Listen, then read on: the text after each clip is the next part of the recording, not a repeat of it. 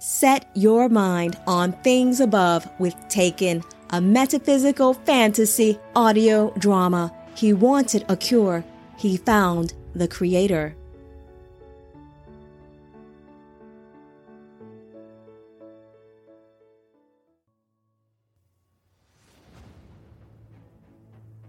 Chapter 31. Taken. Move in. Azam reached for his belt, feeling for the cords keeping his weapons in place. Delmar crept along the sandy bank of the Gihon, becoming a blend of earth, water, and sky as he moved closer to his target. He stopped right behind the watcher they were ordered to bind. "Captain, no," Delmar whispered. "Do it, Lieutenant." "But, sir," Delmar said a little too loudly. Anami was on his feet in an instant with bow raised. "All right, you. Come out." "Drop it, Anami," Captain Azam said, "and we can do this peaceably." "Oh, sorry, Captain. I heard the rustling and thought you were fallen trying to—" "We be no fallen, though I wish I could say the same for you," Delmar said. "Why, Anami? Why did you do it?" "Do what? I have done no wrong. Don't add lies to your treachery. We have been ordered to bind all watchers appearing in the flesh. Submit to the restraints," Captain Azam said bitterly as he whipped out a tether from his robe. It crackled in the air. Its glowing tentacles reached for its prey. "But Captain, I didn't!" Anami brightened, turning every color in the spectrum as his aura shifted, throwing rainbow prisms across the dark waters. "Hold your peace, Azam. All is well," the voice said, hovering over the water. "My lord." Azam immediately bowed. Delmar followed suit. Anami was about to lay prostrate when a strong hand gripped him, holding him upright. "Rise." "Good men, you did receive orders to retrieve all watchers appearing in the flesh. But I see no flesh here, do you?" Azam and Delmar looked at Anami and back to the beloved, bewildered at the question. Azam was the first to speak. "But my lord," he began hesitantly, "his appearance is unlike the Elohim. It is unusual." "Unusual, yes, but is it flesh?" The beloved led Anami over to Azam, forcing him to face his captain. "Go ahead, touch him." Azam reached out and placed a firm hand on Anami's shoulder. It remained. Had he possessed a casing of flesh, Azam's arm would have passed right through him. As you can see, his spiritual form remains dominant. He is not to be bound. Captain Azam lowered his head. "My apology cannot overcome my error." "Azam," the beloved said as he lifted the captain's chin with a gentle hand, "do not be disappointed in your understanding. You are not judged for acting on a heart of loyalty. You were not meant to understand our intentions until now. Please, friends, be seated." "Most sorry, Anami," Delmar murmured as they sat around the smoldering ashes. Only the beloved remained standing. "Until now, you have served on this planet with veiled understanding. You knew you were to observe the humans and prevent unwarranted attacks by the fallen, but that was not the only reason for your presence here. While you were watching the humans, the High Council has also been watching you." The beloved raised a hand to silence the questions he knew were forming in their minds. "The Ancient One intends the Council to learn our way, and thus we allow them to see the reasoning behind our rule. The Council needed to be sure of one of the great laws, to see the beauty of its logic in full play. Your presence here, especially those like Lieutenant Anami, granted that opportunity and provided reassurance. Now those of the Council commune fully with the one mind once more. All doubts raised by Lord El have been erased." "Most glad to be of service, my lord," Anami said hesitantly, as vibrant red tones flushed throughout him. He ignored the awkward shifting and asked the question he knew the others would not. "If you don't mind, what was the great law in question?" "Of course you would want to know that. This time I will share completely. However, there will be times when you may not understand our purposes, but after I explain this to you, I hope you will trust me even when those times occur, that I am working for your eternal good." The Elohim waited, eager as children, for the answer. The beloved smiled. After the great conflict, judgment was decreed for the Elohim who followed the accuser.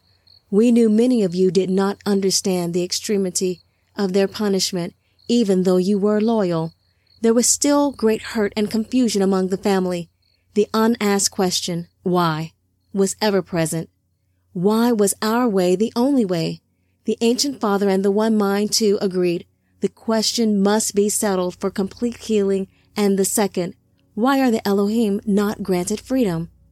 In fact, the two questions are both based on misrepresentations of the former cherubim Lord El, whose seat on the council gave undue validity to his accusations. First of all, our way is not the only way. However, it is the best way. Secondly, the Elohim have always had freedom. The inability to choose is an instantaneous result of true intelligence. Yet in our unfathomable understanding, we have always known unrestrained freedom eventually becomes bondage. We had hoped that precept need not ever be proved. Now that our accuser, Satan, has initiated this sequence through his revolt in the outer realm and the subsequent rebellion he instigated on Adama, the precept is being tested even now. Yet, we knew the possibilities from the beginning and were prepared for such an occasion. The plan to restore the original sequence is in effect. When you, Elohim, selected as watchers, were sent to this planet, we knew you would be tempted by the humans. We knew this life form, so like you, but granted the one thing you are denied, the freedom to procreate, would be a source of confusion, just as we knew giving them every liberty except the right to partake of the tree of the knowledge of good and evil, which every Elohim accesses at will, would tempt them. Now here you both are, Elohim and human, intelligent, free, and tempted. How would you decide? Would you freely choose to restrain yourselves? And most importantly, when should lack of restraint be judged? When it is thought, or when it becomes action? Or if you will, must every unrestrained thought become sin? The council had to know. Beloved, I understand the council's curiosity, for I share it, but I still don't understand how we provided the answers, Delmar said. The beloved smiled and motioned toward Anami. Look at your comrade. His very aura signifies everything I have explained to you. Based on the original sequence, we knew he would feel special ties to the woman Tafara. My lord, so what I saw when I entered the gate at the Tree of Life was true? Anami asked. It is not exactly true at this point in the sequence. It is more of an alternate progression that may yet be reconciled. The beloved paused, knowing Anami was still confused, and decided to explain it this way. Anami, the new multitude of colors in your aura represent the conflicting feelings, thoughts, and determinations you have experienced since meeting Tafara. Yet you remain a spiritual being. You have not left your state, like Captain Samjaza, even though you too have wondered about the justness of my instructions and even the code itself. By your actions, Anami, the council knows the Elohim are truly free. You could have violated the code and you did not. Likewise, Samjaza's choice to depart and the others with him confirmed it. They too had the freedom to choose, so it was proved. Lord El lied. The Elohim indeed were always free to choose, before the great conflict began and even now. Now the other accusation and the more important one, why is our way the only way, will be proved over many progressions and spans in the sequence. My lord, you have been most gracious in the sharing, but if I may ask, Azam paused, looking away from the beloved and back again. I was one of those who heeded Lord El. I listened to his talk of the deeper knowledge and somehow I was spared. Among all the others who believed him, at least for a while, why was I spared? The beloved, always bright, suddenly appeared more radiant than ever. This new light still possessed his piercing clarity, which caused all the lords to tremble. Was more. It revealed all, but simultaneously understood all and forgave all. Dear Azam, you may have thought you succumbed to Lord El, but you did not. There was still a grain of trust in you that clung to me. Even in your uncertainty, there was belief. I searched all heavendom, looking for Elohim with even the tiniest speck of faith. Whenever I found it, I rescued the one possessing it. All this time you thought you were the only one. Many were rescued, but unlike you, Azam, they do not admit the doubt was ever present. That is why you were selected for the mission to Adama and given a position of authority here. Though you were tested, you remained. Now you demonstrate an extraordinary capacity to lead your brethren with compassion. Your admission of your weakness has made you stronger. If it were possible for an Elohim to cry, Azam would have been said to weep at that moment. But since it was impossible for him to do so, everyone ignored the light which glistened outward from his cheeks in delicate waves of misty brilliance. Their mutual access of the one mind allowed them to experience Azam's joy as fully as if they were him. The beloved broke the communion, saying, "This brings me to the real reason for my presence here today. Anami, please rise." Lieutenant Anami stood perplexed at the announcement, ever embarrassed by the telltale spectrum, fully exposing his fluctuations. The beloved laughed. "You will get used to it, Captain." A scanning prism of the deepest purple sliced through the sky as Anami's eyes widened. "Captain?" "Yes, the council has agreed. After careful consideration and observation, you have been selected to lead a new company. The time of the Watchers has ended. The usefulness of that function has expired with Captain Samjaza's deceit. No longer will Elohim freely interact with the humans, for it alters their sequence to their detriment. I have decreed, and the council agrees, that the Elohim will serve as guardians to this life form, silent and unseen, yet powerful. The members of this new company will assist me directly in the restoration of the sequence. Captain Anami, are you willing to accept this role?" "Yes, my lord." Anami beamed with the solidarity of the purest white, a pearly hue more intense than his former aura had ever been. Then it wavered, fracturing into soft mauves, pinks, and oranges of a fading sunset. "Beloved, there is one thing. You said we could never speak or interact with the humans again. That limitation is essential to the success of the new mission." "I may never speak to her again?" Anami looked at the girl, sound asleep in the midst of the spirits communing around her. "Not without express permission. But what if she calls for me? She knows I have been helping her." "Anami, humans do not have the permanence you experience as an eternal, not in their current state. Her memory of you will fade with time, and she will continue in her destined progression, as will the others. In time, the children of those who knew the Elohim directly will distort their encounters with you. They will become as fanciful as tales told to sleepy children. In a few generations, you will be all but forgotten if it were not for the record left by those chosen to preserve it." "I see," Anami sighed, "and I understand." "Good," the beloved said, "because your assignment is approaching." The beloved pointed to 3 men walking in the grasslands toward the Gihon. "That looks like Enoch and his son Methuselah," Anami said. "It is," the beloved said, "but who is the other man? He's much larger." "That's Yemezarak," Delmar said. "What is he doing in a suit of flesh? My lord, shall we bind him?" "No, Delmar," the beloved answered. "Commander Delmar, you never waver. A special gift you will also need in your new role as a guardian." Enoch stepped into the clearing first, followed by Methuselah, who immediately walked to Tafara. "Wake up! Wake up!" He gently shook the sleeping girl. "Father, she will not rise. Is she okay? Yemezarak, is there anything you can do?" Yemezarak was lying prostrate on the ground. "What's wrong with him?" Methuselah asked. "Nothing is wrong with him. Indeed, everything is right." Enoch smiled at the spirit men surrounding him and placed a hand on Methuselah's shoulder. The beloved lifted Yemezarak like a baby. "Captain Azam, take Yemezarak to the gate at Mount Arata. Our brother is coming home." "But he is so weak," Azam said. "Go with haste. A spark remains." "Right away." Captain Azam saluted as the two disappeared in a single point of light. Enoch grabbed his son, forcing him to leave the sleeping woman alone. "Do not trouble yourself, son. Tafara is fine. The Ancient One merely gives her deep rest. When she wakes in the morning, you two return to the Seti and take this with you." Enoch pulled the scroll out of his pack and placed it in Methuselah's hand. "What? How will you keep records without it? You never—" Methuselah trailed off. "You're going to seek the Hidden Father again, aren't you?" "Yes, Methuselah." "Can I come?" "Some other time," Enoch said. "But how will you record your visions without your scroll?" Methuselah asked, trying to push the container back into Enoch's hands. He did a double take when he didn't see Yemezarak behind him any longer. The scroll dropped to the ground with a thud. "Ho! What happened? Where's your Mezarek? Where did he go?"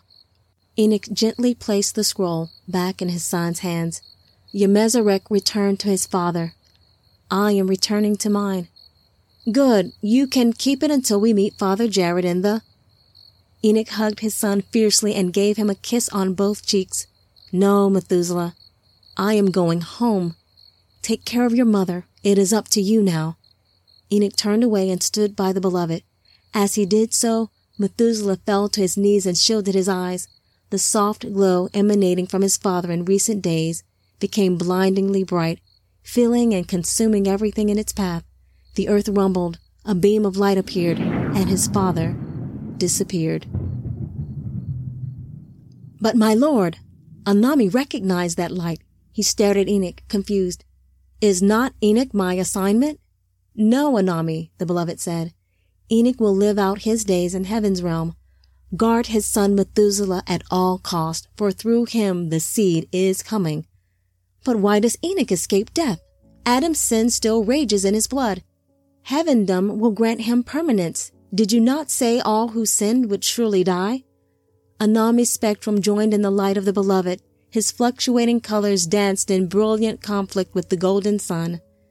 The beloved smiled with merriment and the hint of something new. "Did I not tell you there were some things you could not know?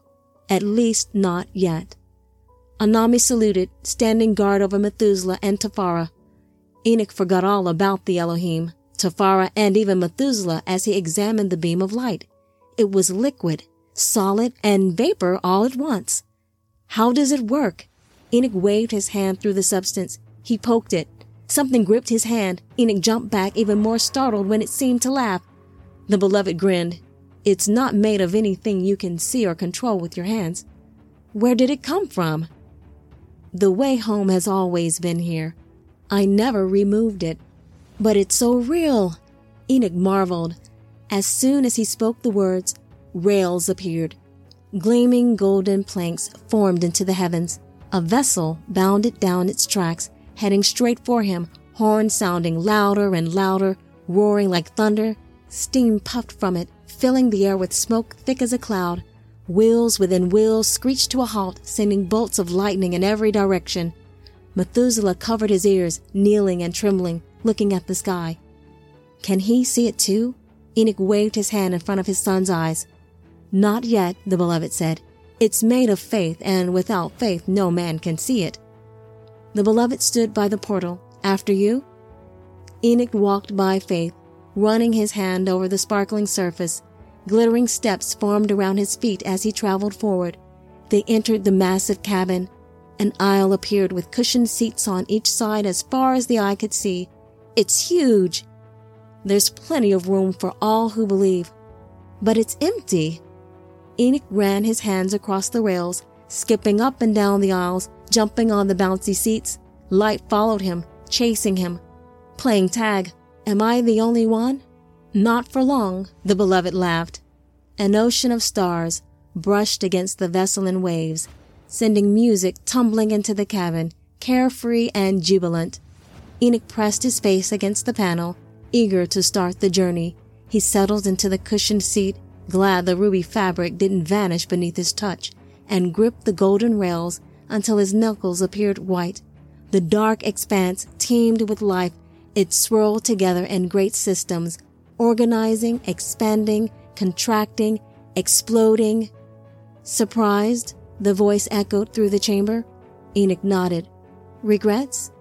Enoch shook his head and laughed at himself, a grown man crying. Grateful tears blurred his vision as he strained to take in the view. He couldn't shut his eyes. Not now, not ever.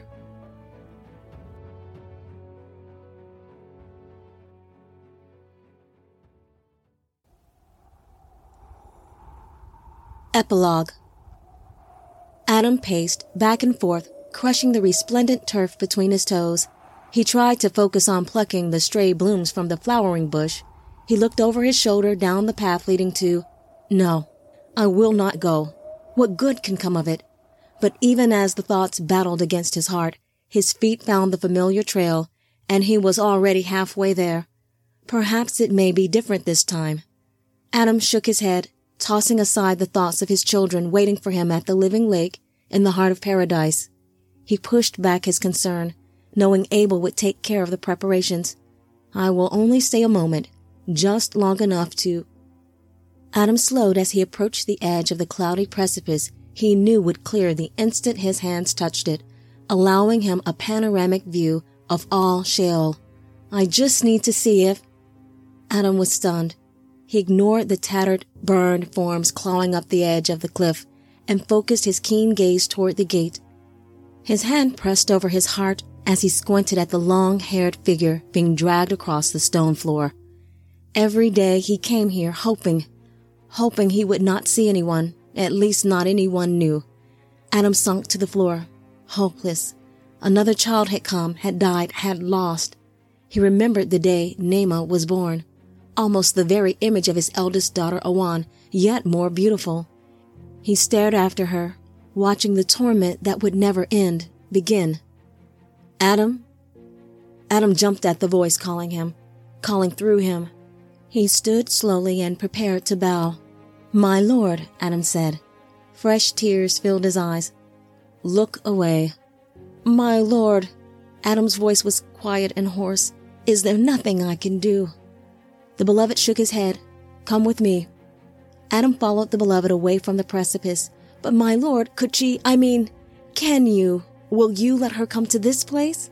The beloved shook his head again. I could give a sacrifice for her. Would that not cover? No, Adam, the beloved said. That intention would be from your heart, not hers. Besides, the girl is not dead. What? But how? How can she be in Sheol unless her flesh had perished? There is a window of opportunity, a span of 3 sun sleeps before all life force has faded, and Satan has enticed one of yours to take advantage of it. A window? Yes. This thing the fallen have planned will bring great sorrow to your offspring. I came to warn you, do not go to the edge. It will only bring you heartache. But why, my lord? Many more will go to that place, the beloved said, pausing to lay a hand on his shoulder. But remember the prophecy and keep your hope. The seed is coming. Who, my lord? Which child is it? When will they? The beloved laughed. Do not worry. Your child Methuselah will do his part. What is it he must? The words fell away with the sight of the beloved disappearing. Adam sighed. Methuselah it is, then. Adam remembered what he spoke over the child when he was born and brightened. Yes, Methuselah. And then the end shall come. The seed must be Methuselah. His name says it all. He will end this suffering. The thought of all this ending cheered him. Adam ran toward the living lake to tell the others. Methuselah bolted upright, drenched in sweat. He swung around, looking wildly at the woods around him. He clasped the scroll under his covering and exhaled. Good. It is here. It's safe. It was the dream again. Methuselah fell back onto his cushion beneath the makeshift tent and tried to recall it. It always began the same. He could see her in the distance, a woman, tall, beautiful, long dark hair flowing. Then he heard the screams, people screaming, crying, and they kept reaching for him, calling to him. And then the water. No, was it fire? The woman was in the fire. She was also screaming, crying out. Methuselah started running toward the woman. This time the dream was different. In the other dreams, he had never been able to see the woman. This time he could. It was Naamah. He was sure of it. He'd been hearing rumors, dark tales of something strange and powerful in the city of Nod. Methuselah began tossing his belongings in the sack. He thought of his father, Enoch. He knew what he must do. It's what Papa would have done. Methuselah ignored the trembling dread in his stomach as the fiery heat in his gut took over. If I leave now, I can make it before son's birth. If something is awry, the tribe must know of it. Good, Anami said, nodding to Delmar and Azam. He heard me. On to the city of Nod.